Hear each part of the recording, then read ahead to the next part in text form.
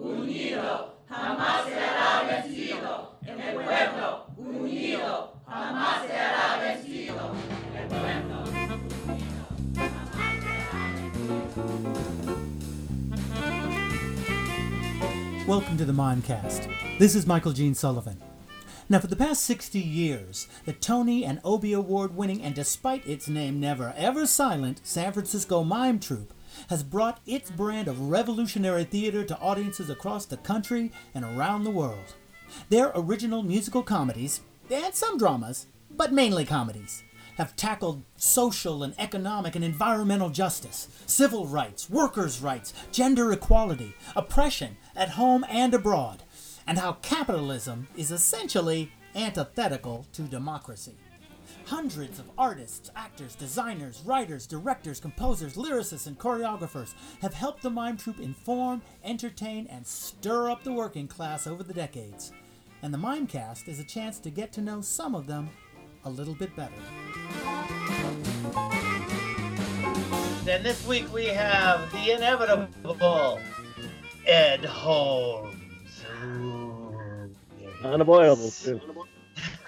How you doing, Ed? I'm doing well, Michael, under the circumstances as well as can be expected. Yeah, really. It's like some people are starting to go a little nuts, and some people are just going a little more nuts than they were before. I'm noticing, yes. God. So anyway, yes, this is a chance for people to get to know Mime Troopers a little better than just seeing them on the stage or knowing that they're in the office. So let's start at the beginning with the Ed Holmes story. Where were you born? Yeah. Where were you born? I was born in East Cleveland, Ohio, May 24th, 1945. And Bob and Jesse, and grew up in East Cleveland, bopped around, had a little bit on the edge of the Cleveland, out in the country, had a little bit back into town. You know, the usual high school, I was kind of a class clown and a lousy student. I didn't have any college plans. I couldn't afford it. Parents were quite working class. And I didn't have the grades. I almost got a scholarship at Ohio State for a diver. I was a diver on the swim team at high school, but missed out on something. Wait a minute, your high school had a swim team? Hell yeah! And a diver? We had like a high dive? Board. Yes, 3-meter board, a couple of 1-meter boards, and I was a diver on the swim team. Yes. Wow. Yes. I remember when we go on the road, you would always be diving off the rocks into the Yuba River. Oh, I yeah. did not know that. But I want to go back a little bit. So Sure. Between you being born and being in high school, Yeah. So were your parents from Cleveland, or had they moved there? No, they're from Cleveland, and Dad had been in World War II in the infantry in the Big Red One, the 1st Division, had fought in North Africa against Rommel. Wow. And had landed in Sicily, and that he had collected enough wounds in North Africa and Sicily that he was excused from his outfit, which was headed for D-Day, for Normandy, and was going to land on, Utah Beach? I always get a mix up, Utah or Omaha.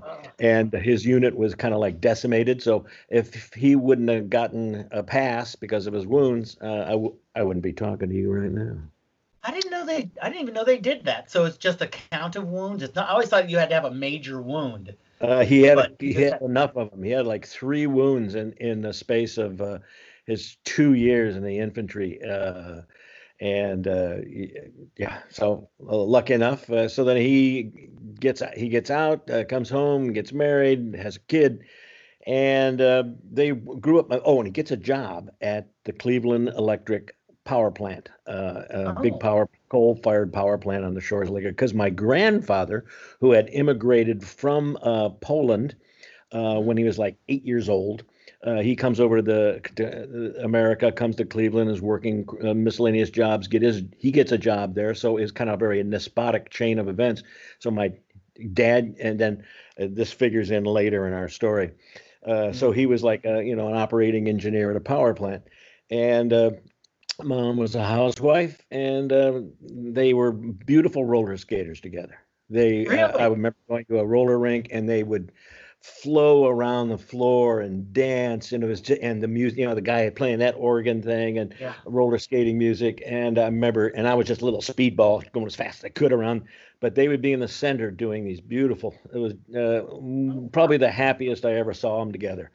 So was that how they met, or did they just get into that? They realized they were both into it. I think they did meet at a roller rink. Yeah, when my dad got out, he came back, and then that's roller rink parents. So so I grew up, bounced around different places in Cleveland, East Cleveland.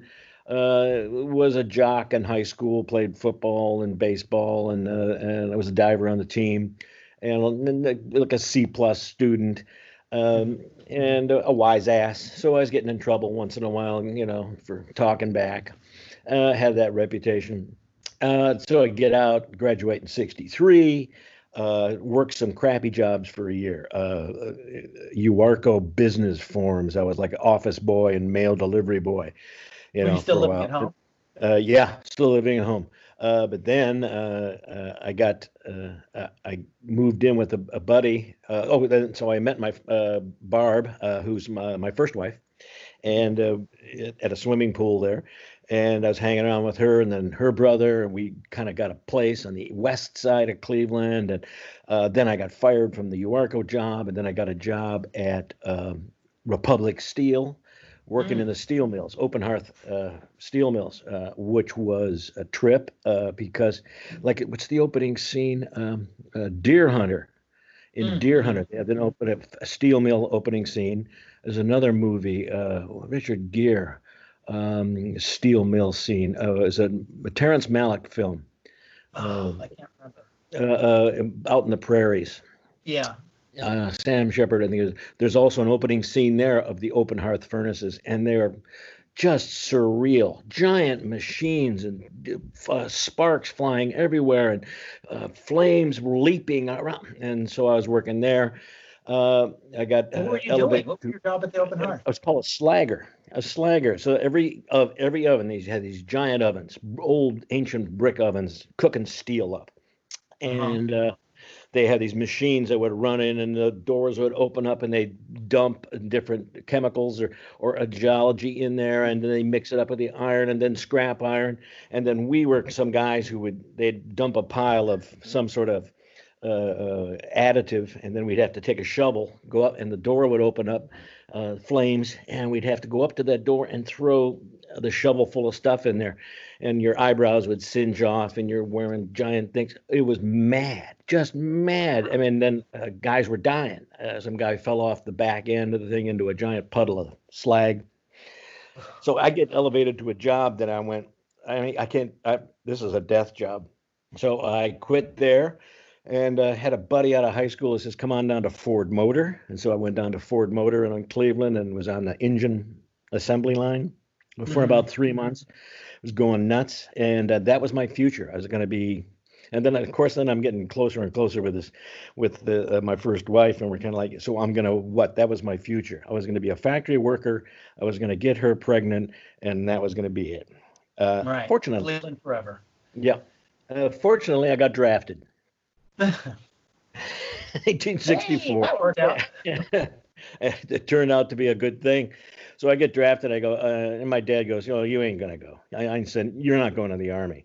And I had always been, as I was growing up, in love with the sea, the romance of the sea. I mean, when Moby Dick came out, I think it was in 1958 or something, I saw the movie like 5 times in a row. I read Moby Dick when I was 10 years old. I knew all the history of sailing vessels. I could name every sail on a clipper ship. I was drawing them. I knew whaling. So I was deep into maritime history. And so it was kind of like, I want to join the Navy. I'm going to go join the Navy. I'm going to go see the world, and I'm going to learn a job. So, but you have to join. So it's either 2 years. Well, this is 1964. So Vietnam was not cooking then. It was still a police, not a police action, advisory action. Right. Yeah. So there wasn't a big thing to worry about, but I went, no, I'm not going to be in the Army. I want to do that sailor thing. So join the Navy, for 4 years. The minimum was 4. So I go down there to the recruiting station, and a guy goes, "Okay, so here's a recruiter." Now the recruiters, they're like used car salesmen, fundamentalist preachers, all smiles, Hey, come on in. Hey, yeah. Hey, what can the Navy do for you? I says, well, I'm want to learn a trade. And he says, okay, good. Well, here's the book of jobs. Take this home. Come back next week, and you tell me exactly what it is you want to do and get out of the Navy. Okay, fine, good. So I go back and I'm leafing through the book, and I had no inclinations or tendencies or talents. I had some basic mechanical ability, because my dad was basically a mechanic. So I'm looking at the book and and I don't know why, but my choice was meteorologist. Really? Yes. It's it's like it's outdoors. Sure. Yeah. It could be adventurous. Yeah. So I go back to the recruiter, in downtown Cleveland. I go, I want to be a meteorologist, and he goes, yeah, sure, no problem. Sign here, So you sign there, come back next week, get on the bus, go to Waukegan, Illinois, just north of Chicago, for basic training for 2 months. And you take all kinds of tests, and they try to brainwash you, and they do a pretty good job of it. And then you take these aptitude tests, and then you come back at the end of and so you're just about ready to get out of boot camp and go on to whatever training for your job. And I go into that guy, and he goes, and so now they got me hooked. I'm in for 4. So the counselor goes, yeah, well, we ain't taking any meteorologists right now. What? But I signed up for. Yeah, right. Okay. Well, we're not taking any. Sorry. So ask again next year. Yeah. But but looking at your aptitude test, you could be, one of these mechanical things. There's machinist mate, and there's boiler technician. It's all these heavy duty engine room things. Yeah. And I'm going, oh, okay, fine. Yeah. He says, okay. I said, I guess I could do that. Yeah. Okay. And he goes, now, son, he called me son. I don't just say this to anybody, but, it says, you could qualify for nuclear power school. Ooh, this is the wave of the future. Now, back then, they're showing the little stupid things in class. The friendly atom, this is going to be the wave of the future. I'm going, wow, that's kind of interesting, because, my grandfather and my dad work in coal-fired energy plants. I could be the next generation. Perfect. And he goes, yeah, that sounds good. And he says, but, here comes the but. It's always a big but. It's always a big but. Always a big but in there. And he goes, to get this training, you got to do 2 extra years of training. It's very intense engineering training. And so you got to sign up for 2 more years. Extra years. So the hitched a pause in my giddy up there, and I went, 4 years to 6 years. But this is an opportunity here, ground floor, and or I'm not sure I'm saying that to myself, or the guy is saying it to me. Yeah, you're going to get some training that's going to get you in position if you get out. If you don't decide not to stay in the Navy, you're going to get a job in the nuclear power field, which is just growing leaps and bounds. This is good. So I went, yeah, okay, fine, sure, okay. So I had signed the paper for machinist mate school, which is basically a steam mechanic, valve twister. Signed the papers for 2 years of nuclear power training. And then he goes, now, would you like to volunteer for submarines? Hell yeah. Yeah. I mean, I grew up watching Victory at Sea, and, I grew up every submarine movie. So adventure? Yeah. Danger? Yeah. It's just getting cooler and cooler and cooler for you. Yes. Extra pay? Oh, yeah. Esprit de corps? Yeah. Yeah. So in a space of, like 3 minutes, I signed 3 signatures and destined me to. So off I go. I go to machinist mate school, still there in Waukegan for 2 months, and I learn how to twist valves. Then I get out of that and go to submarine school in New London. You do 2 months of submarine, and they have to screen you. You have to do all kinds of tests. Pressure tests, your ears. Oh, right. Just so you're not going to. Yeah, and psychological tests, and you're weeding people out. If you don't, you got to have some weeding people out. You got to be too nuts or not nuts enough. I'm not sure which way the weeding went. Yeah, it's like, what's the I mean, is it like, because it's so hard to be in a submarine. You're going to be down there with people. They don't want you to go nuts while you're in a tin can hundreds of feet down. And so a lot of the psychological tests were putting you under some stressful conditions, and just, these old salts are just watching you, seeing how you're handling them and seeing how you're handling them with your crewmates.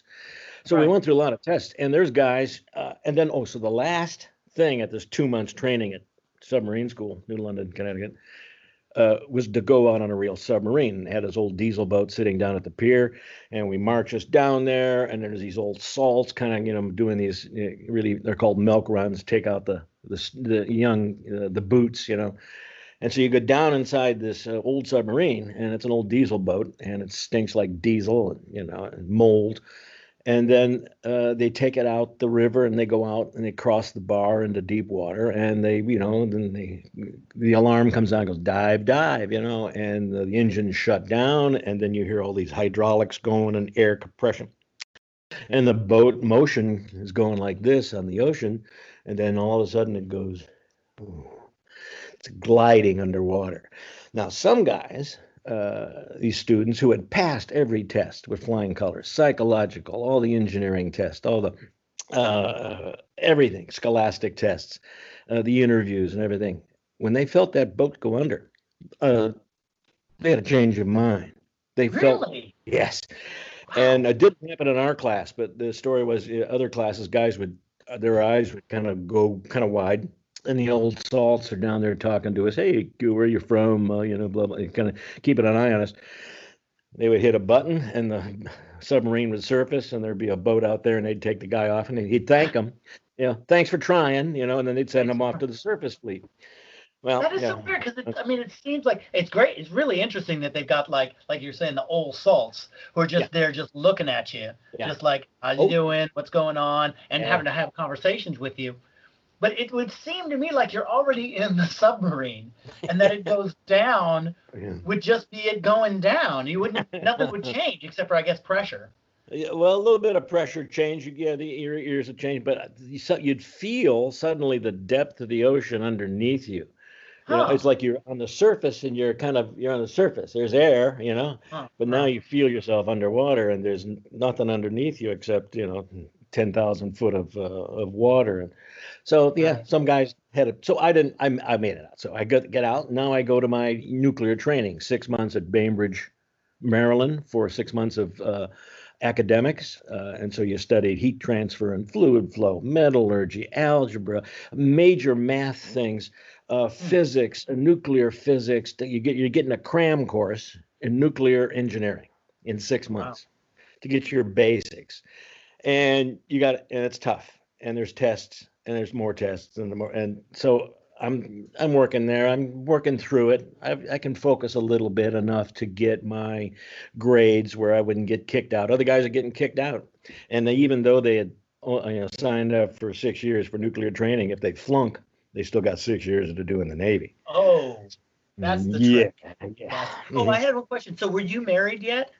No, not yet. Nope. Oh, okay. Was this like the furthest you'd ever been away from home? Yeah. Connecticut? As a kid, my dad would take me to Niagara Falls, from Cleveland. That was our big trips. Once out of high school, I drove to Washington, D.C. to visit a buddy who was in the Air Force station there. That was my long trip. But so we're, I get through Bainbridge, Maryland, and then the next thing is 6 months of prototype, which is an actual steam generating nuclear power plant. And there's several of them around the country for training purposes.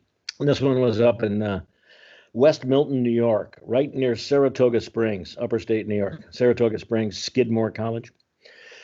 So I get sent there for 6 months of training, and we're living in a house in Skidmore, and then commuting half an hour out of town to this nuclear power plant, where now it's hands-on, turning valves and taking gauges and going through procedures and emergency procedures, and the heat's on now, so to speak, because this is Yeah. where you get to qualify to go to a nuclear power plant on either a surface or a submarine vessel.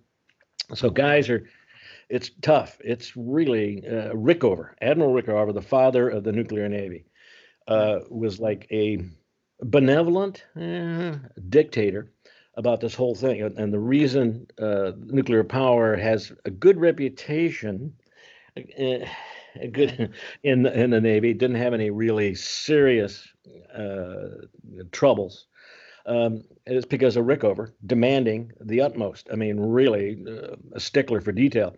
So you go through this training thing, and I wound up sleeping out there at West Milton, not coming home because I had to stay and study and get ready. So you get through that, and I get out. And so now, okay, I passed. A bunch of friends didn't. I think it was like about a 40% fail rate. Wow. Guys get kicked out. I just can't measure up.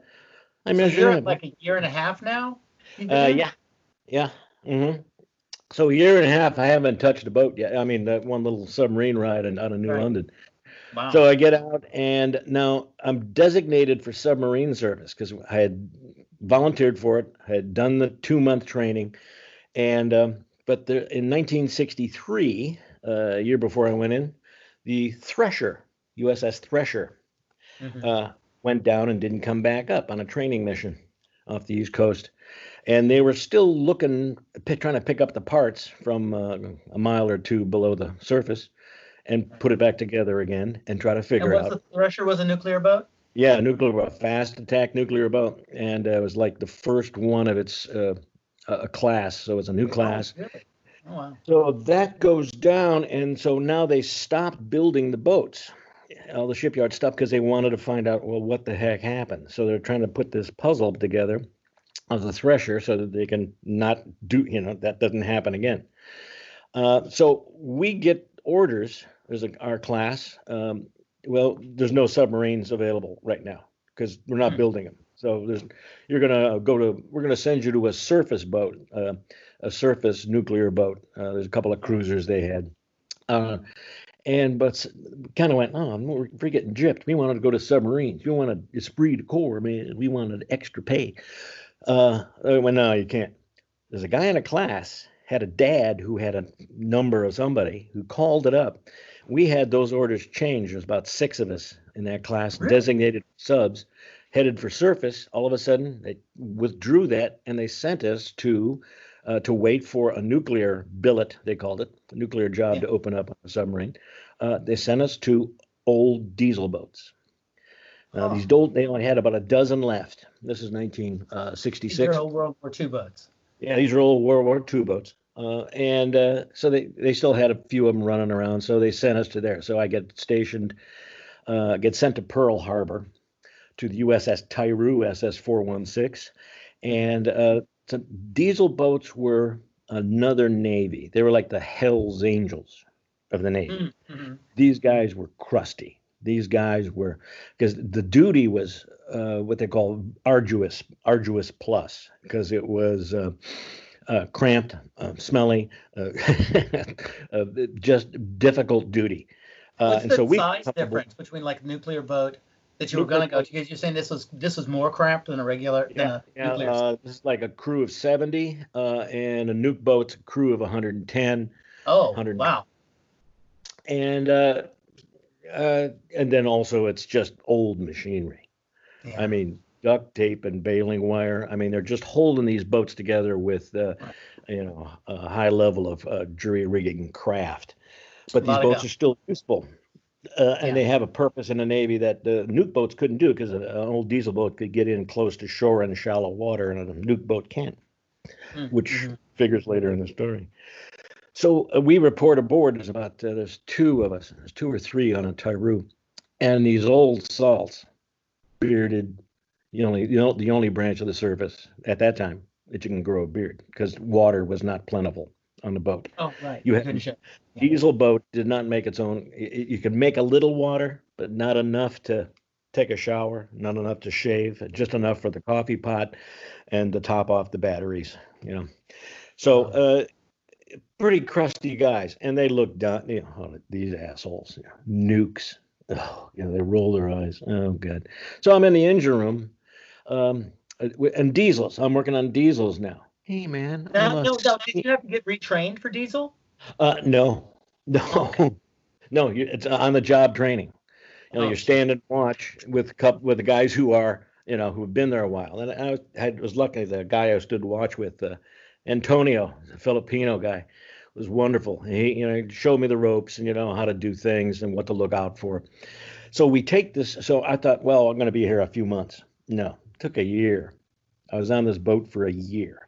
And we go and head for a Westpac cruise, the Western Pacific cruise. We'd leave Pearl, and we're going to go to Brisbane, Australia first for a little R&R, or as I like to call it, I&I, intoxication and intercourse. And then we're going to go and do these patrols over in, the West Pacific, which included Vietnam. And so we're on the boat, and we're doing training. It's constant. You have to get qualified on a boat. The little dolphins that submarine sailors wear on the chest, you got to earn those dolphins. The first time you're on a boat, you have to qualify, which means you have to know every switch, valve, pipe, procedure, everything in every compartment. You have to know everybody's job. And until you're qualified, you're a non-qual puke. You're a hazard, because the submarines, if whatever compartment you're in, something goes wrong, that electrical box starts sparking. There's spray coming out of that thing. You got to know what to turn, and how to save the whole crew. So you're constantly being trained in that. You're constantly tracing out, lines. You're in the bilge, tracing out the lines and finding out you're constantly having, fire at sea drills, rappel boarders, just constant collision alarms, So it's tough. It's rough. It's challenging.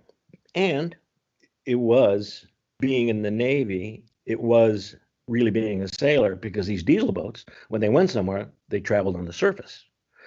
Nuke boat would go out, clear the bar, and go underwater, and wouldn't have to come back up for 2 months or 3 months. Oh, God. They were underwater without a sight of, only guys that saw anything were the guys looking through the periscope.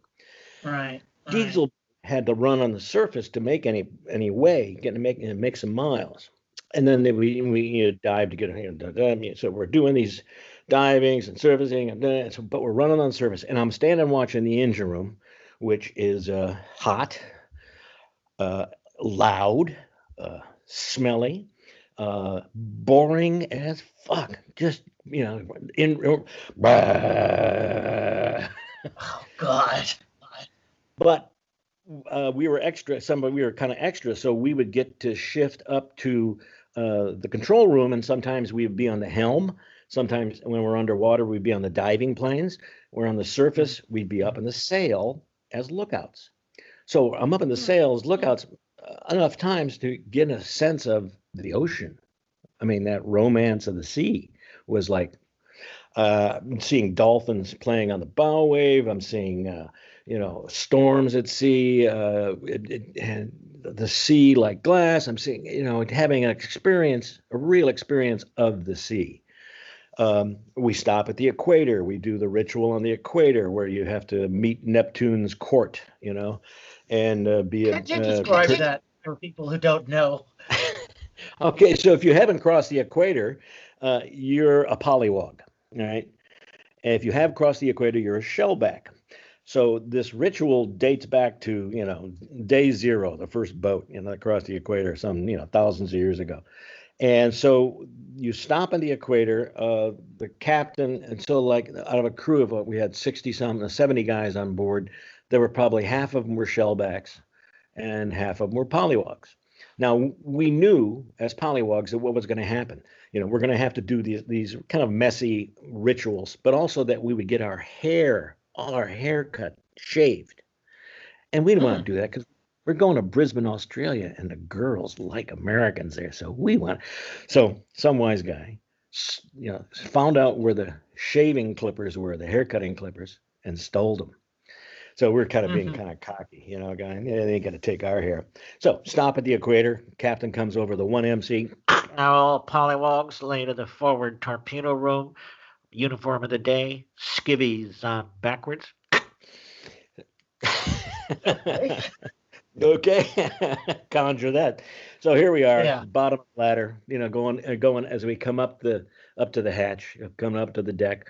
There's the chief of the boat on the old cell phone, and he's kind of smiling at us, and he's got a big pair of wire snips.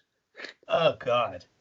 And so he takes a dig out of one side of your head, takes a dig out of the other, and just turns your head into this ugly looking, okay, score one for those guys. And then there's really. That's when you find the clippers. You go, oh, these. Oh, here it is. That's what you're looking for. Oh. Sorry. So then there's the Royal Court, which consists of the Royal Baby, which was this torpedoman, and what the shellbacks have been doing for like 2 weeks before we reach the equator is saving buckets full of the swill from the galley. That stew that didn't go over too well, they kind of put that pudding, that maybe whatever, you just start collecting the stuff in buckets. Yeah. And so you climb up, and now you go through the court, and so there's the Royal Baby, and you have to kiss the Royal Baby's belly. Now it's this torpedoman, and he had this big belly, and on the big belly, right around he had a lot of tattoos, but the one I remember most was the one around his belly button was a little bunny rabbit, cartoon bunny rabbit, looking over its shoulder, so its tail was right above. Yes. Yeah. Okay. Get the picture. So you kind of go, I had to kiss that. So you're trying to go, well, maybe I'll just get rid. And then he grabs your head, and his belly is smeared with his swill. So he's, then you crawl down the line, and there's the queen, and it's some chief with a mop on his head and a couple of coconut tits. And you got to kiss her foot. And of course, the foot is in another barrel. Splat. And then there's King Neptune, and King Neptune kind of, you got to kiss his hand, and then you have to crawl through this chute, about a 15-foot canvas chute that is filled with more swill and oil and just rancid stuff. And meanwhile, on the outside, these guys are hitting you on the ass on this chute with the lengths of fire hose. Tradition. Wow. You get out at the other end, you hop in the water, the boat's sitting still, you hop in this beautiful Pacific tropical water, and they pull you back up and say, welcome aboard, shellback. And now you're a shellback. And then now there's a couple of guys up in the sail who are on shark watch. So you're putting this big stain of all this swill. That's right. And meat sauce and knows what else. And so Sharky gets a whiff, and he blows the whistle, and everybody hops out of the water, and they put a little way on the boat to get away from that big cloud of stuff, and then they continue. So and then go back in the water. Yeah. And so I get across. So we pull into Brisbane, go to Brisbane. Brisbane in 1966. Vietnam was not at its high point yet. It was starting its building, and sending American GIs to Australia was starting to pick up, but they loved American GIs in Australia. So we're walking down. We're going to be there for a week. Kind of walking down the street with our little flippity-flappity bell bottoms, and cupcake hats, and we're walking down Brisbane, which was a charming old town. And there's these, we walk by a bar, and these old Aussies, come out, grab us, pull us in, and have to buy us drinks. Yanks. We're going to, and they start talking about, well, it's your dad's, or your dad came over here and fought for us, and blah, blah, blah, and we want to. And so we couldn't buy a drink in that town. And we were like treated royally. Wow. They would take us out to dinner. They would take us home. They would introduce us to their daughters and sacrifice not really, but, there were 2 weddings on this cruise, one officer and one enlisted guy, 2 Australian women. No, wow. So we do a week. We're R&R. We're doing tours, and we're a big deal on this Brisbane River. We're sitting on the Brisbane River, and a ferry boat goes by full of school kids, and this was right around the time of the Yellow Submarine song, and the kids are all singing "We All Live" in a chorus. It was beautiful. So We leave. Okay, now we're headed towards, where were we headed? The Philippines, going to Subic Bay, big Navy base there. And we're kind of like a day out of Brisbane, headed north. And we run aground on Frederick Reef. Oh, goodness. The navigation officer, a Annapolis boy, made a mistake, forgot to figure in drift. And so we're going through the barrier reef, and there's some sort of drift that pulled us over. So we're running on the surface, and it's at nighttime. It's at high tide, and I'm sleeping in the forward torpedo room, kind of like, and all of a sudden the collision alarm goes off. Now, we had only been training for like, probably a month, a couple of weeks in Pearl, and then a couple of weeks in transit, headed for Australia. But training, relentless training, knowing what to do in every emergency. The alarm goes off. Whoop, whoop, whoop, whoop. Out of a sound sleep, my feet hit the deck. My eyes open up, and I lurch towards the first thing, which is secure the escape trunk valve. Okay, but somebody was right there, because there's like 20 guys sleeping in a van size space. I reach toward the depth log. Somebody's over there. I reach toward the hatch. Somebody's there, and I sit back down. It was like automatic. I was not even conscious. It was like so ingrained already that I knew. Yeah. Wow. And then all of a sudden, we run up on Frederick Reef. Oh, wow. Running on the surface. And so the tide was high. The sea was calm. There's 3-4 sets of eyes up on the sail when we're running on the surface. They're constantly scanning the horizon, constantly looking around for anything. And then one lookout goes, he says, "Sir, there looks like there's some wind ripples up ahead, And the officer of the deck, he takes his binoculars and he goes, okay, let's look. Okay. Says, looks like wind ripples. Yeah. Looks like, look, Nick. Hit the alarm, but we had enough way, and we ran about, it says a 300-foot sewer pipe, boat, and we run up on this reef. Boom, stuck. And we were there for 3 days. Wow. My parents are at home watching Walter Cronkite. USS Tyroot runs aground. We were news. We were worldwide news. And you're like, what has Ed done now? Yeah. Was he driving? Yeah, damn it. Figured. So you ran up. Did you run up on high tide or low tide? It was high tide, yeah. So they couldn't. High tide. It's like this a half-mile horseshoe reef, and on high tide it's just under the water. Low tide, you could have seen it. But it was a nighttime, high tide, they didn't see it. We run up on it, and so we're stuck there, and we get out. We're blowing the tanks. We're lightening load. All the engines are running backwards. Nothing's moving. We're stuck.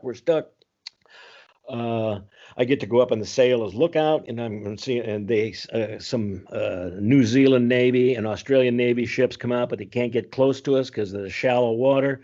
Right. So we're put on a call to Brisbane, a tug, the Carlock. I just remember that. Pulled it out of my memory bank. The Carlock, a tug, would get in close to us. So we're waiting there. Meanwhile, a storm kicks up. Now we're living on like a 15-degree angle. Everybody's walking around like this, and I'm up in the sail. And I'm looking around, I'm seeing these boats, and helicopters flying over, news people and stuff and waving and kind of. And the wind is coming from the starboard side, and, all of a sudden the wind dies. Okay, that's calm. Okay, it's fine, it's calm.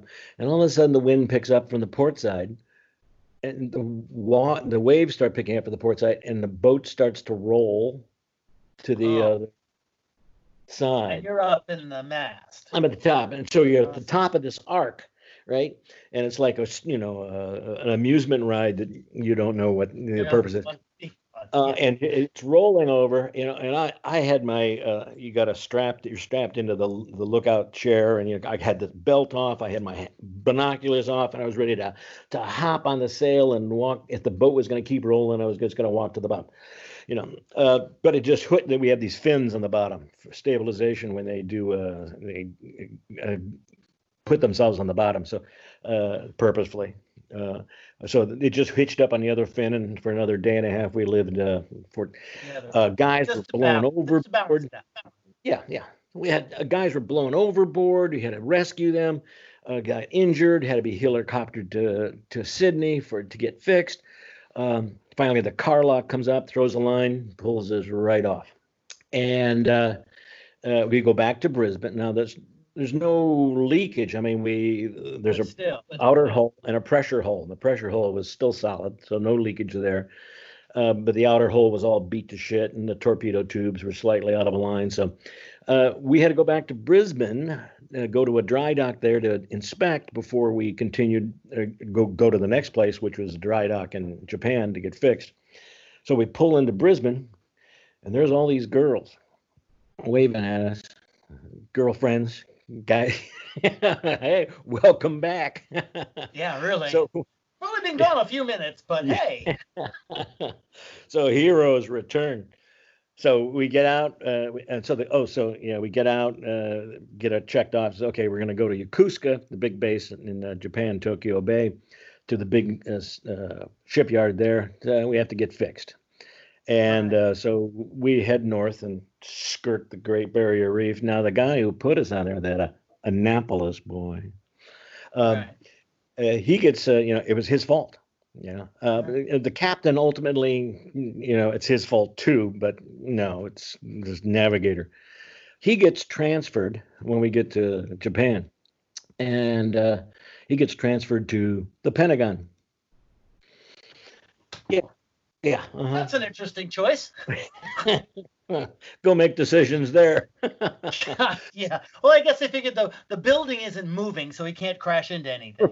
You're fine. Good. He must have been some congressman's son or something. So we're a month getting fixed in Japan.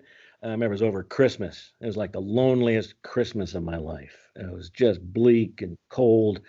And Japan was so alien, such an alien place. I mean, there's nothing visually that you could relate to. Everything was, their kanji and all the smells and all the language. There's nothing. And but we're walking down the street in Tokyo, and we're just kind of like, oh, we got to go back to the base or something. And we hear jazz playing, American jazz. We go down this alley. It's a jazz, and we go in this bar, and it's this bar that was playing American jazz and was just packed full of probably mostly students. And we come walking in, and these guys, we were like celebrities, Yankees, and they sat us down and started buying us drinks. And our conversations were basically, Miles Davis, yes, I am. Eddie Harris, just naming jazz. And as the music's playing, and and so we were kind of was jazz real big. Probably still is in Japan.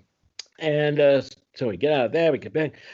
We continue this cruise. Now, the cruise consisted of one time our longest underwater thing we did. Now, we could go underwater and stay underwater if we stuck a mast, snorkel to breathe, to recharge the batteries. You can put a snorkel up and you can run the diesels and charges the battery, because these are electric motors that drive the boat, and also charge the air banks so you can breathe. So our job was to sneak in. We had spent about 50 days underwater, snorkeling in the daytime. At night, we'd sneak into Shanghai Harbor. This was back when China didn't own us, and they were, they weren't our friends. We'd sneak into Shanghai Harbor, get close to their shipping lanes and their docks and whatever, stick up some masts and plot the place of their radar and plot their radio stations and take pictures. In the daytime, we'd sneak out into deep water, 12 miles out, and then we'd stick up the snorkel and recharge. And now the Chinese, the 12-mile limit is kind of the national acceptance, but the Chinese went, no, 20 miles, 50 miles. So they knew we were out there. So we'd play cat and mouse. Masked up, and they're all looking around. We know that somebody's coming, these little patrol boats, and so we go underwater and hide. And then patrol boats knew we were out there, and you can hear their just like on the television, just like in the movies, little ping. Oh, really? You can actually hear that. Yeah. I always figured that was just a special effect they did. Oh no, you hear it. Ping. Oh. So they're pinging us, and every once in a while they throw a hand grenade over the side just to say, we know you're down there, round eye. Right. A hand grenade wouldn't do anything to the boat, unless it landed just right to let you know. Yeah, It's cheaper than a so we're depth playing with that. So some of the myths about submarine service, the best food in the Navy, right? Well, yeah, for a while. After 2 weeks, all the fresh food's gone. After a month, anything that's kind of really good is gone. You're getting into the second month, and everything's powdered eggs, powdered milk, powdered spinach, powdered water. Spinach? What the hell is powdered? I just add water and shake it. Yeah. It just sounds like a smoothie, a bad old smoothie. I remember in the movie Das Boot when they first go out. Yeah. And they're like, everybody's okay. And there's all these like oranges and all this food that's hanging on the inside of it, just stuck to the walls wherever they could pack something that was going to be fresh. We would walk on cases, number 10 can cases of beans and stuff like that, be it in the passageway. So you'd walk on them. Yeah. Everything is so. Food was horrible, and you turned into a zombie, and it's like you were everybody was walking around after 40 days, and they're kind of like, you do your job, okay, you stand your watch, and you eat something just because you had to eat something, and then you'd sleep, and then you get up and you do your job. I mean, people were like zombies. Wow. Finish that, go back to Japan, get drunk, have fights. It was an adventure. It was like a Hollywood adventure. It was because the crew, you really get close, of course. But with the officers also, there was less division between the aristocracy and the proletariat, because the officers and the crew were together. And so you hit the beach and you'd be buying each other drinks and you'd be backing each other up in a bar fight. And I qualified, got my dolphins, and they'd throw you overboard into the water, and then they take you out to get to another tradition is once you earn your dolphins, they take you to a bar and they get the biggest brandy sniffer, and they'd pour a shot of everything into that brandy sniffer. A shot of this, a shot of that, some of this, like this. And then, so it was like, got a couple, 3 inches of mixed liqueurs. And they take your dolphins, drop the dolphins in the bottom. And then you had to take it and chug this giant glass and then catch the dolphins in your teeth. And then they go, yeah, ooga, ooga. And then they do the chant. They go, submariners once, submariners twice. Holy fucking Jesus Christ. We go up, we go down. We don't even fuck around. Submariners. So stuff like that. We went to the Tonkin Gulf a bunch of times, and we're like on picket duty, which is just hanging out. If a flyer gets shot down and has to ditch at sea, you go pick them up. And so we were there for a bunch of times. Tonkin Gulf, it was like no threat.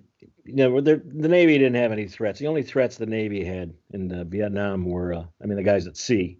There were guys on the land too. They had the threats. The guys at sea, it was bad weather, bad machinery, and each other. Those are the dangers. Oh, now I had a question. So you were saying, like, when you were in high school, you were, kind of being goofball, classic clowny stuff. Yeah. Were you still any of that in the Navy? Oh, or yeah. Were you like, oh yeah? Oh no. I was still there. I would get myself in trouble. Yeah. I'd say something, and the chief would have me by the ear, and down on the bilge or something, or a restricted duty or stuff like that. So I was, still being a smart ass. Yeah, smart ass. I was appreciated, by certain people, and abhorred by others. So we're finishing up this cruise, and it's like it had been established as a 6-month cruise. Then it got extended to 7 months. Then it got extended to 8 months. And it was getting close to 9 months where we've been out this, and it's like, and we had fire at sea with an engine ran away and blew up, and we had to fix it out at sea. We were in a typhoon off of Korea where we had to ride the typhoon out on the surface because if the typhoon lasts for more than 3 days, we'd have to if we were underwater, and we went on surfacing a boat's balance is very precarious in the transition from underwater to surface, and a big wave could roll you over. Oh, yeah. So we had to ride this typhoon out on the surface. And I remember being up in the sail, doing my lookout watch, waves breaking over, the top of the sail, which is like 60, 70 feet off the surface.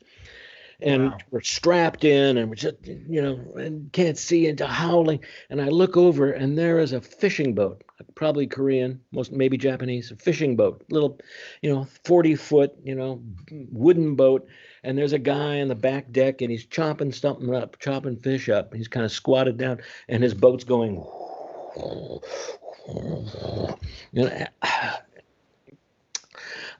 So we get through that, so we had fights, storms at sea, run aground, fire at sea, but also beautiful moments on the ocean, moonbows, rainbow made out of moonlight, and whales, and just the wildlife in the water. So finally, okay, we're done, and we're headed back. We're leaving Japan, and we're headed back to Pearl, and we're running on the surface. 3 engines. I got 3 engines. They were just roaring, and everybody's, oh boy, going home. Everybody's hot up for the going home, and I'm up on deck sunning myself before I go down to my engine room watch, and I'm sitting there, and beautiful clouds and waves, and just a beautiful day, and everybody's kind of breathing. Oh man, that was wow, what an adventure. And this guy named Arden, who was a sonar tech, and he was very interesting character. And he comes up on deck, and he whips out a harmonica, and he starts playing his harmonica, just riffing on his harmonica. And I could feel something in my legs, the bones of my legs, like a vibration. Okay, and the vibration got bigger, and it got bigger, and it starts running up my legs, goes through my hips, starts running up the back of my spine, and it goes out through the top of my head in a burst of pure joy. I had this called peak experience. I found out later Abraham Maslow, was the name of the book, Abraham Maslow. He lists these things of consciousness, and one of them is called the peak experience, where if you achieve, it's after you achieve a dream or a goal, you have this moment of perfection. All right. And my childhood dream of being a sailor, having an adventure at sea, was achieved, and I got triggered by this harmonica, and it blew, and I was breathing hard, and I thought I was going nuts. I didn't know what was happening. I didn't know what was going on. I was like, what the hell's going on? And then the officer of the deck goes, hey, you better lay below. It's getting a little bit rough. So I go back down inside this smelly, noisy tube, and I'm still vibrating inside, but I can't talk to anybody. I don't know. I go stand my watch in the engine room, and I'm still just vibrating. It took me about an hour to slowly get back in there. I went, what the hell was that? And it wasn't until I went to Laney Junior College and took some psych courses that I found a peak experience, moment of perfection. Now, the thing is, once that's done, you got to go get another one. Yeah, right. Now you're hooked. So we finish that, go back to Pearl. I finally get orders to my nuclear submarine, my future, my golden. Yeah, right. Now you've been in at this point for like 2.5 years? Yep. Huh. Yeah. And so I finally get ordered. My Homer Simpson future is awaiting me. Pascagoula, Mississippi, new construction, USS Aspro, SSN 648, a brand new fast attack submarine being built at the Lytton shipyard down in Pascagoula on the Gulf Coast. I get down there, I find out I'm going to be there for probably about a year on land in new construction, testing machinery, working with these yard workers. And this is where I get my first big dose of institutionalized racism in Mississippi. I mean, I was aware, of race, but I work with, black guys, sailors and Filipinos, all kind, no big thing. But Mississippi, the shipyard, the black guys, they did that work, and the white guys did that work. And the black guys lived in that part of town, it just totally, okay. And I could feel it. And we were Yankees. So we're down in a small town, like about 18,000 people. And the people were charming. Y'all come back, you hear? And but there was this tone down there about Yankees, because at that time, what they had with the Freedom Summer, civil rights movement. Civil rights movement was cooking. They had sent a bunch of people down. Yankees came down there to work with black voter registration. Cheney, Schwerner, and what's his name get murdered. So I'm seeing it's really kind of, I can feel a different tension there about Yankees, and you're interfering with the way we live. This black guy on the pier, me and this other guy were throwing a football around on the pier, and he goes, "You guys play ball?" I says, yeah, we play ball. He says, "Want to come out for the team?" I says, "What do you mean, what team?" He says, "We got a semi-professional football team down here called the Pass Point Steelers, 2 towns, Pascagoula and Moss Point, next to each other. Moss Point was the black town." He says, "We got a team down here. You get paid $10 a game, and we do a little short season, but we're needing some people. You want to come on?"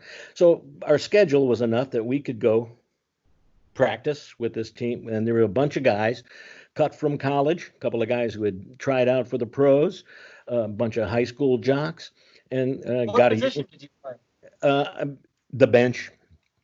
I played everything. I played it. Me too.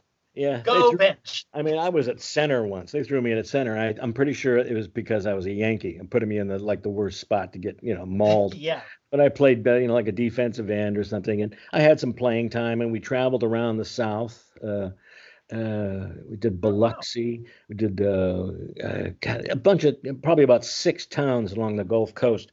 And one of the times, I bought this VW convertible. So I had money. So I'm getting paid extra money. I'm getting paid sub money. I'm getting paid proficiency pay for being a nuclear power. They wanted to keep you. Right. And the hook on getting paid proficiency pay was you had to extend 1 more year. God. You're up to 7 years. But this is where I got married, see? So I'm making top dollar. I'm making top dollar. My hometown sweetheart, we had been sending letters back, for years. Every time I came, I had leave. I'd come home to her. So we decided to get married. I go to Cleveland. We get married. For our honeymoon, we went to a New York Giants Cleveland Browns football game. Woo! Did the Browns win? I can't remember. Probably not. No, it could have, because back then, Jim Brown was gone by that time. But so I grew up with the Browns. So we get married. I'm going to have a kid. Now this is my life, Frida. I'm going to do my nuclear job in the Navy. I'm going to get out probably, and I'm going to have a nuclear job in Northern Ohio, because they had a plant there, and my despotic family would get me right in. So it was all set. I mean, that's what I was going to do. And it kind of got, but I'm digging rock and roll. And there's not much down there in the South. And I'm subscribing to Rolling Stone magazine and reading about rock and roll and reading about. That's early. Yeah. The counterculture. I'm reading about what's going on in San Francisco, this countercultural thing. This is, 68. And then the Chicago convention happens. Democratic convention, and I'm watching it on television. I go to the shipyard the next day, and all the rednecks in uniform and the civilian yard workers are going, "Yep, beat them fucking hippies up, didn't we? Them commie hippies." Now they saw that, and I saw a police riot. So I started questioning. I started questioning my politics, which I didn't have really. But this kind of brought up, what side are you on? What are you fighting for? So there's racism, institutionalized racism going on. I see the culture clash going on. So I'm starting to get kind of an attitude. Now, because I had been a year on this old diesel boat, my attitude was a little different too. I was not taking shit like anybody else was. Like I talked back more. Right. I was getting in trouble for talking back to my superior officers. Because, what are you saying that for? Come on, I'm doing the job, So I was getting in trouble. So I had a little bit of a reputation, so much so that, so we had this barracks barge tied up next to the pier where the boat is. And you go to work and you come in, and so the boat's still being worked on. And if you got the duty, you got to stay overnight or stay over the weekend. You sleep on the barracks barge. Now I'm sleeping on the barracks barge, and every morning at 7:30, everybody lines up on the pier for quarters, where the captain or whoever addresses you about what's happening today and gives out information. So somebody comes down and starts shaking me. He says, "Holmes, get up, get up. Our quarters are up there, and they're waiting for you." I had overslept. And the captain was going to give me my 4-year good conduct medal.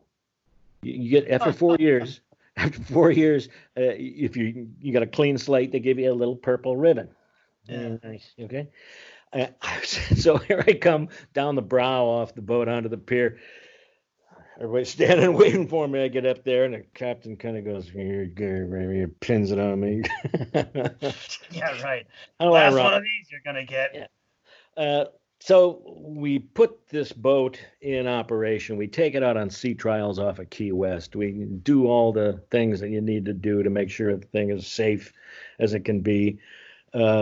And then we get commissioned in the Navy, and now we get sent to Pearl Harbor for our home port. We go through the Panama Canal, swing up to Pearl Harbor, pull into Pearl Harbor, and we're the latest, tool in the fleet, the latest weapon in the fleet. Really? We're a big deal. Bands are long waiting. wait too. Yes, just flags flying and bands, and we're taken out to dinner. Some guys get transferred off, and some new guys get transferred on. One of the new guys gets transferred on is this young kid. And he starts hanging around. Now, on board the boat, there's two cultures. There's two cultures, enlisted and officer. But there's two cultures in the enlisted guys. It's country and Western music and rock and roll. Not the culture. And there's a record player in the crew's mess, and whoever got to the record player first could play their music, because you're playing. Right. Well, you played your record and everybody's listening to it. There's no earphones. So I was playing rock and roll. So these other guys playing, country and Western, and we were, we tolerate each other. But this young new kid gets on board and starts hanging out with us rock and rollers. And after a few days, he says, "Hey, you guys want to go to a party in Waikiki?" He says, "Yeah, sure we do." Yeah. So we go to this party, and at the party, somebody offers us marijuana. Ooh, devil weed. Now, I've been reading all about this. I mean, I was up on it. I read Rolling Stone. And I went, and a bunch of us went, yeah, we'll try it. So we tried it. Next day, we're all busted. The kid was from ONI, Office of Naval Intelligence, sent there. Narc. He narked us. And so we're yanked off the boat. We're now security hazards. We had top secret clearance for nuclear power, but now we're security hazard. Right. We're off the boat. We're in the barracks and waiting our fate, which could have been really bad.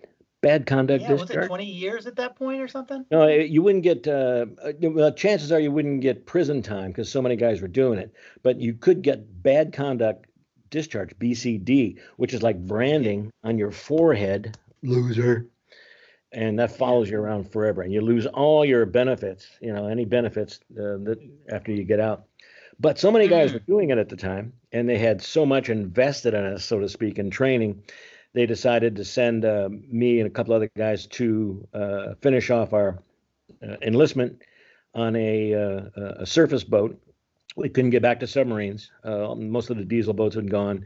And so arduous sea duty. and there's like aircraft carriers, oilers, ammunition ships, and destroyers are called arduous sea duty because they spend more than, I forget what it is, like 250 days a year at sea. So I get sent eventually to the USS Hancock, based in Alameda. Hancock's an old World War II aircraft carrier, 3,000 guys. I'm down in the engine room working on an oil-fired steam plant, and they flew me. It was already in the Tonkin Gulf, so I had to fly to Pearl, to Guam, to Tan Son Nhut in Vietnam, and then they fly me. I got to land on an aircraft carrier, and then down in the engine room. And so I'm down in the engine room, and I'm working down there, and prove myself, a capable watchstander. I could, I knew machinery. I could do things and make things not happen. So, and we run around there. We come back. I'm back here at home in Alameda, and I brought my wife and kid. I had a kid at the time, and we're living in Oakland, and we're getting ready. In 3 months after we got back, we're going to go out again for another cruise, another Westpac cruise. So we're getting ready, and it's this is the drug story, another drug story. Okay, it's always another drug. So, well, there's a couple of them actually. Yeah, so really, you just can't remember most of them. That's the problem with drug story. We're moored in Alameda, and I got the weekend duty, and so you're on duty. You got to stay on the ship. Aircraft carrier is a ship, a submarine is a boat, and you're still on the ship, and you have to be ready for anything. You're just there, and so nothing's happening. The engine room's cold, the boilers are cold, nothing's happening. So we're just hanging, and a buddy goes, "Hey, let's drop some acid." Sure. Well, what the fuck? Got nothing to do. We'll drop some acid. We'll go up on deck and watch the sun go down on San Francisco Bay. Fine, cool. So we drop some acid. And all of a sudden, hey, get ready. Get ready to take on steam into the engine room. We're leaving early. Yeah. There's an engine room? I ain't fucking kidding you. It was, and taking on steam. So boilers are heating the water up, and as soon as it gets up to this like 600-pound steam, and it comes through the bulkhead, and then you have to direct the steam to warm all the pumps up and warm up the main engine. It's like brain fucking surgery. Twisting the valves at the right time, at the right temperature, in the right order. And the two of us are down there going, and we're doing it.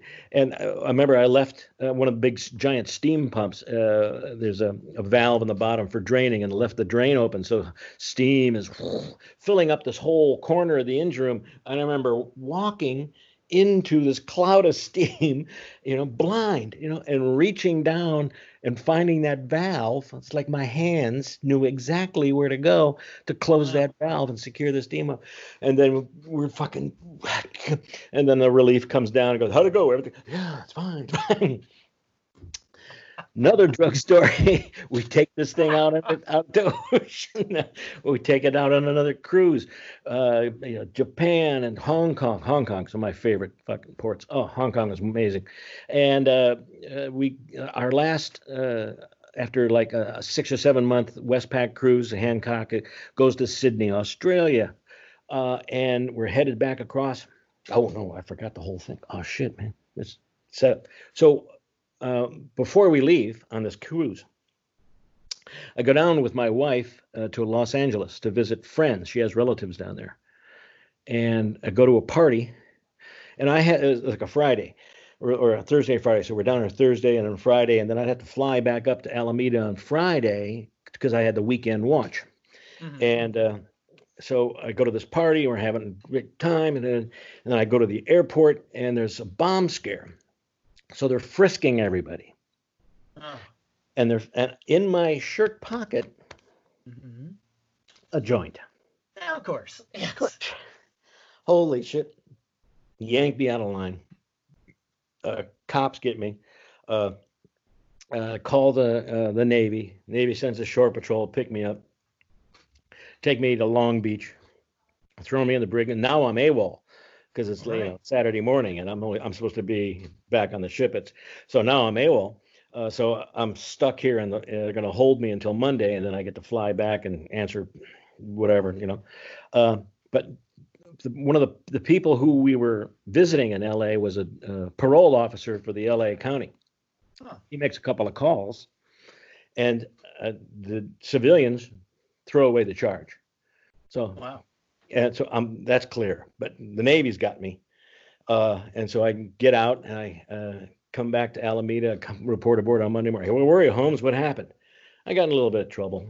So they didn't. Okay, they didn't say anything. So the AWOL didn't No, jump yeah. you for that. I think I got a little extra duty or something like that. Yeah. Huh. We go to the cruise 6 months, go to Brisbane, last port coming across the ocean, the Pentagon. It's probably that same fucking officer off the Tyroo. The Pentagon says, well, this sailor, Holmes, got busted at the airport for marijuana. What have you done to reprimand him? Huh. So I'm short. I've got like 3 months left in my enlistment. And now here's my second fucking drug bust. Yeah. Holy shit. Now, on board, I had been a good watchstander in the engine room. I was taking college courses, preparatory courses, because I knew I was going to try to go to college. And I'm taking college courses, and the proctor is the chaplain, and I'm taking through San Diego State. And so I'm taking courses with him, and he's getting. I'm in the radio station. I volunteer to be a radio jazz disc jockey on the ship's radio station. So I'm kind of like doing, and so I had to go do a captain's mast. All right, and this is where the captain's mast is at a trial. And you stand there, and the captain, goes, "Oh, okay, so you've got busted for," and this is the second, okay, second time. Now, behind me is the chaplain, an officer, the officer in charge of the radio station, okay, my chief, who was a po-bucker, redneck, bald-headed motherfucker from Alabama, standing behind me, who always called me, Holmes, you're a goddamn hippie. Holmes, you're a hippie. He's standing behind me. I had this kind of choir to sing my praises to the captain. He does his job. He's improving himself. He donates his time for the ship, and the captain kind of goes, I got to do something to you. So they fined me for a month's pay. And then that was it. Skin of my fucking teeth. I could have got BCD'd again. And how many months? You only have, 3 months left? 3 months left. So we get back and back to Alameda, and I get out. Thank you very much, Navy. Now I'm here. My dad goes, okay, you're out. Well, when you coming back to Cleveland? All right. He says, get you a job. And get you a job at the power plant. I didn't tell him about all these, drug busts and loss of my nuclear power. Well, Dad, I'm going to hang out here in California for a little while. Me and Barb and Jenny were living in Oakland near Lake Merritt, a nice little place. And I had the GI Bill, and which was really good at that time. I don't know. It went bad, and it might have gotten better, but back then it was really good. And they pay you money to go to college. And Laney was right across the lake. And Laney was easy to get to because I didn't have any grades, never did the SATs. But Laney would take anybody, particularly veterans. So I go to Laney for 2 years.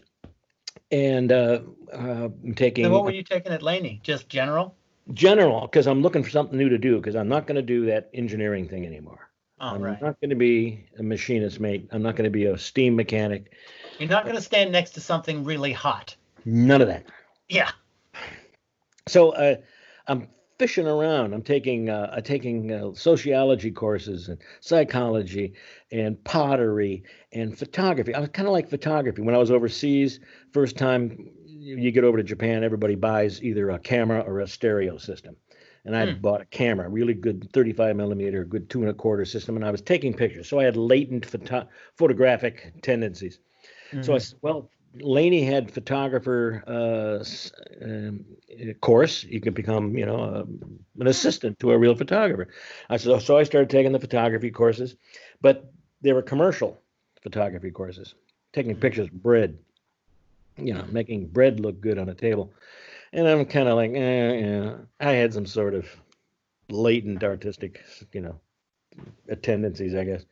And so I'm taking more art classes.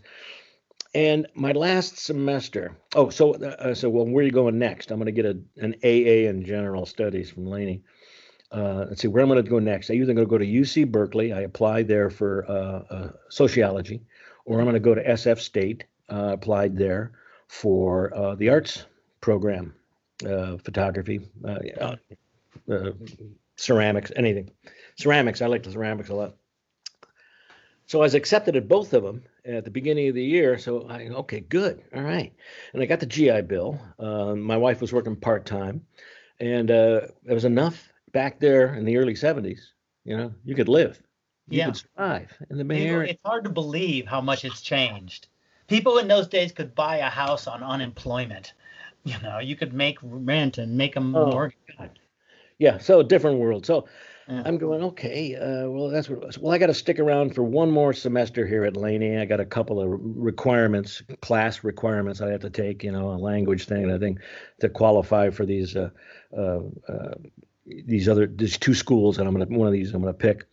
And so I had a class on a Tuesday and a Thursday in the morning, like early in the morning, okay, because it was one of those classes nobody wanted to take, but you had to take. And then a class late in the afternoon and nothing in between. So I'm going, well, instead of coming home, I'll stick around and I'll take something. I'm leafing through the catalog, Laney catalog, looking for something to take, to fill in this Tuesday, Thursday, middle of the day, looking for something to take. And I'd never in my life considered theater.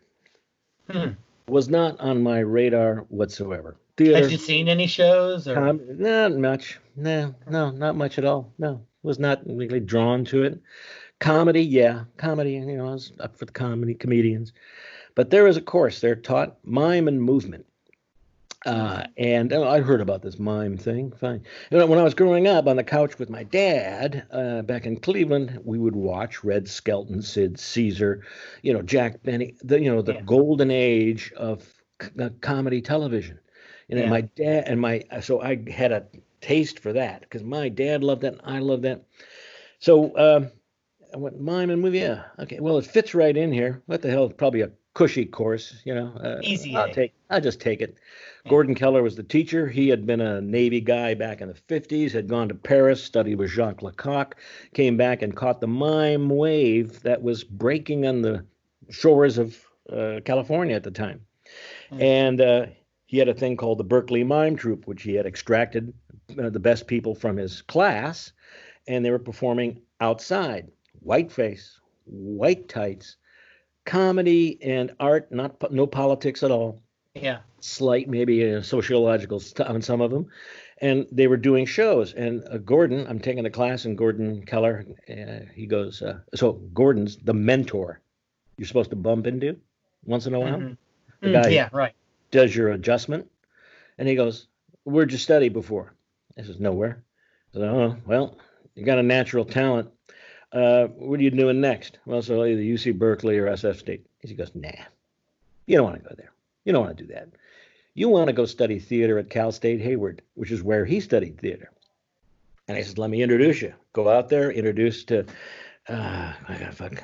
Jim Costi and God, I mean, the guy.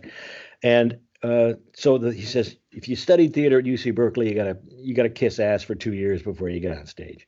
SF State, it's okay too, but it's across the bay, and go to Cal State Hayward. You'll get a lot of experience on stage, in the tech, everywhere. So 3 years, Cal State Hayward. I got a bachelor's in theater arts there. And while I was there, I was taking modern dance because I'm a physical comedian. And so I was a couple of guys in the class going, take this modern dance class. It's good for you. So I was taking the modern dance class.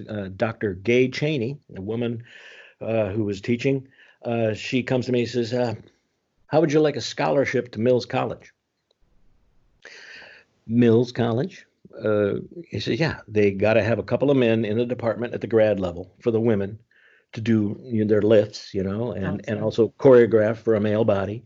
And I can get you a scholarship. So, fuck yeah. I says, this is it. I get a master's. I got a bachelor's in theater, a master's in dance. That's my ticket to be a college professor.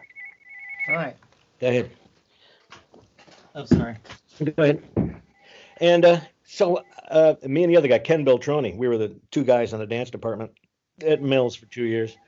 And I took a lot of extra courses at the CCM, Center for Contemporary Music, doing experimental music, John Cagey stuff, Robert Ashley, David Behrman, Terry Riley, that kind of stuff. And I was collaborating with those people, doing weird music. I'm doing the dance thing. I'm living just up the hill from Mills. And so I get the end of Mills, you got to put on a performance. You got to take an oral test, and you have to take a written test. Mm-hmm. So I take the written test, I take the oral, and I can talk my way out of anything, talk my way things. So I could steer the question to what I knew, and then I had to do a performance. And instead of doing just 20 minutes on the girls' grad night level, everybody has 20 minutes. Three of us, Ken Beltroni and then his girlfriend Lisa, we decided we wanted our own night. So we got our own night in the theater, and we put together our show. Three of us shared the show, and I did a thing called the cartoon opera. And I had mime, and I had dance, and I had cartoon. We blew the roof off of the place. Wow. And but then comes the graduation time. Eleanor Lauer, she had worked with Martha Graham. She was the head of the department, calls me up and says, Ed, I got some bad news for you. She said, we're going to have to ask you to take the test again, the written test. You didn't get enough points. Didn't get enough points on your written test. And I'm on the phone. What do you mean? Points. I says, well, yeah, you got to get you got to have 75 or above, and you had 73 or some stupid thing like that. And so we're asking you to come back again, and come back again and take the test. A little pause. I went, okay. And I hung up the phone, and then I picked up the phone and I threw it against the wall, and I ran down the street. She lived right down the street from me, Eleanor. Oh. 10 o'clock at night, I'm knocking on the door. I got to talk to you, Eleanor. I got to talk to you. Poor, sweet lady, little gray-haired, and she's sitting behind her little table in the kitchen, and I'm pacing back and forth, talking, developing my theory of education. Right, yeah. Let me tell you what you should be doing. Yeah. So, well, I'm looking. I've worked with these guys across the street. I've collaborated with those guys. I'm teaching on the outside part-time. I'm doing kid shows. I was doing young audiences, doing the history of clowns and mimes for elementary schools all over the Bay Area. I'm doing that. I had I says, that's got to count for something, And so I talked her into another oral. So the next day, I get to go into the oral. And the next day was supposed to be a day off for all the teachers, because it's called Grades Day. But she calls, and so I walk into the room, and they're all just glumly looking at me. Okay, why do we have to be here for Holmes? Yeah.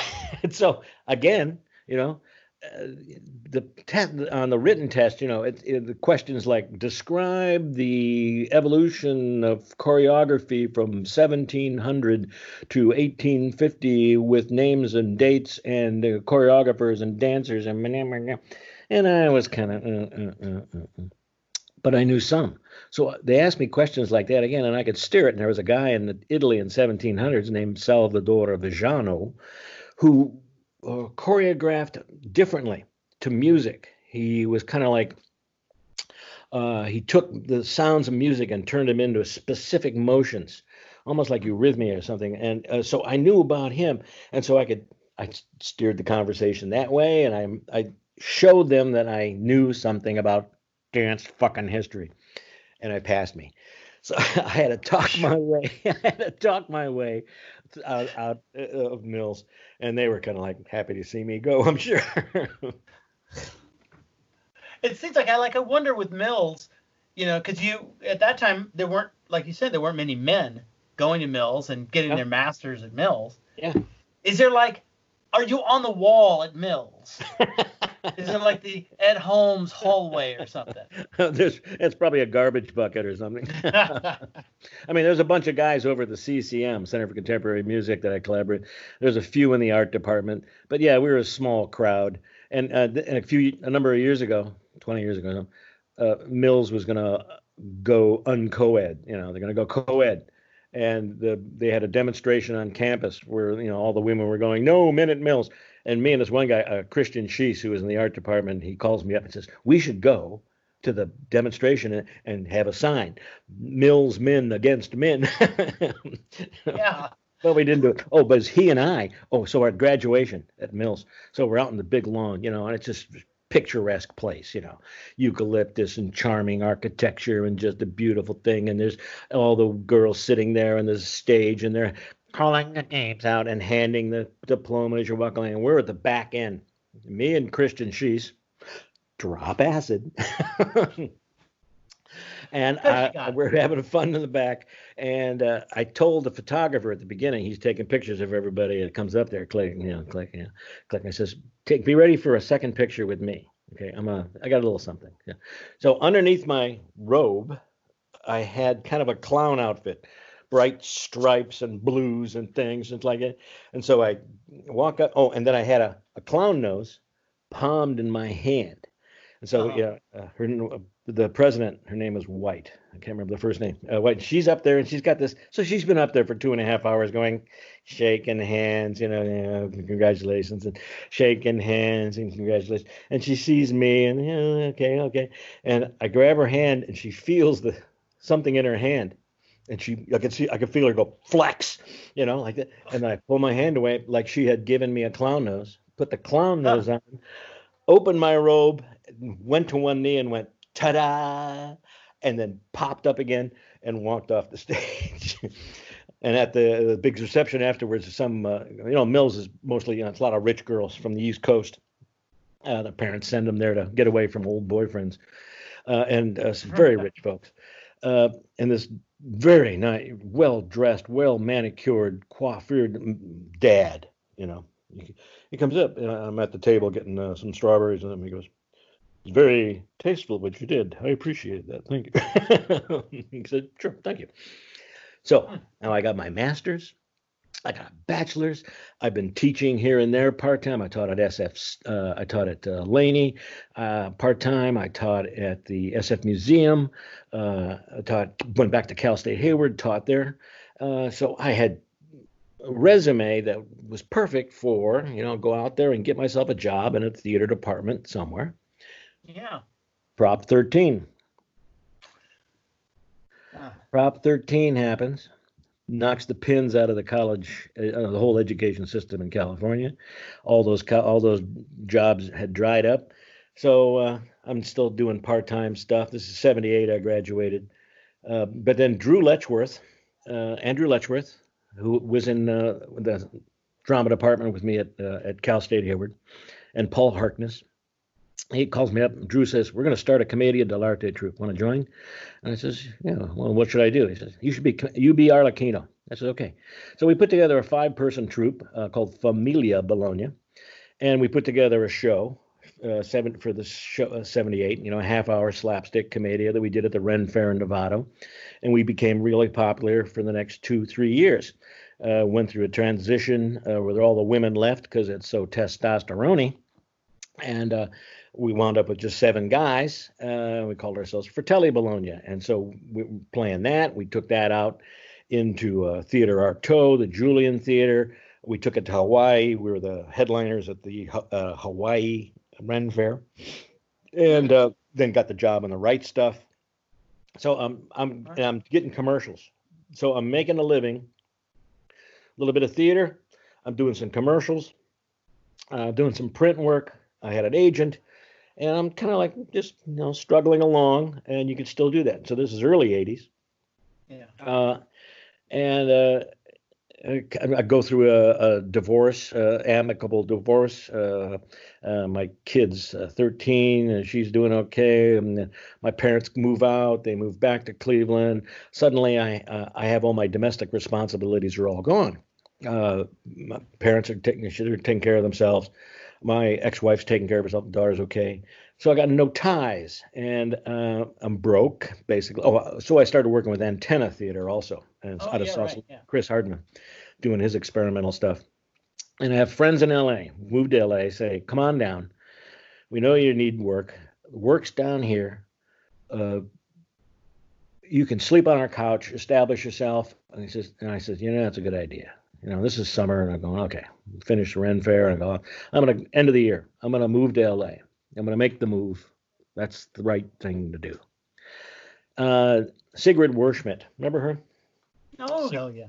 Yeah, sweet Sigrid. So we were in a movie together, Alice's Adventures Underground, little black and white 16, shot by Kevin Kline's sister, Kate Kline May, and a really sweet film. And I was in it. She was the queen, and she's doing the Mime Troupe. She's doing Hotel Universe. Oh, yeah, right, yeah. And she says, well, hey, come on over and see this. Oh, so, yeah. So I go to Washington Square Park. I see her, and and I was a fan of the Mime Troupe. Never knew how it worked, mechanizations about getting in but I was a fan of what they did. And she says they're looking for a guy, be a CIA agent for the next show, and they're having trouble finding it. You should try. So I throw my resume and headshot through the door. Dan Chumley calls me in. And after like 2 weeks, I wasn't a singer. After 2 weeks, it was either me or Harry Rothman. Oh, yeah. Remember Harry? So Harry had great voice. He could sing. I couldn't. Yeah. But so Dan I would bring me in one day and try me on a scene. And then the next day he'd bring Harry in and try him. And then the next day me. He couldn't decide. He finally decided on me. Thank goodness. Thank you, Dan. Saved you from going to Los Angeles. I didn't go to Los Angeles. Yeah. And then they said I'd come back off the tour, 10-week tour. Where did we go? I think we went to the East Coast, Midwest. And I proved myself, as a trooper, and they asked me to join. And that was it. And I went, I'm here. And the rest is history. Goodbye. That was a good story. Good. And it's an hour and a half. But so and I am going to try to get, after I kind of put these together, I want to get back to people to talk to them more about like Mime Troupe years and stuff. Yeah. But that was a lot. And I think that was the first time I saw you was at the Ren Fair. Oh, yeah. Because Valena and I and another friend were singing at the Ren Fair. Uh-huh. And we were in a small theater company, and so we were just kind of checking out the companies, and we saw Familia Bologna and Fratelli Bologna. Yeah. And I remember, so when I saw you at the Mime Troupe, I was like, it's that guy! I was like, I get to work with him. But anyway, so I guess we should wrap it up for today. But thanks so much. It was so interesting. And I've worked with you all these years and know you, and I still learn more stuff, which is always cool. Cool, buddy. This has been the Mimecast, and I've been Michael Gene Sullivan. Music for the Mimecast is by Dred Scott. Now, if you're interested in seeing video versions of any of these interviews, please check out the San Francisco Mime Troupe YouTube channel. Thanks a lot. See you next time. Power to the people.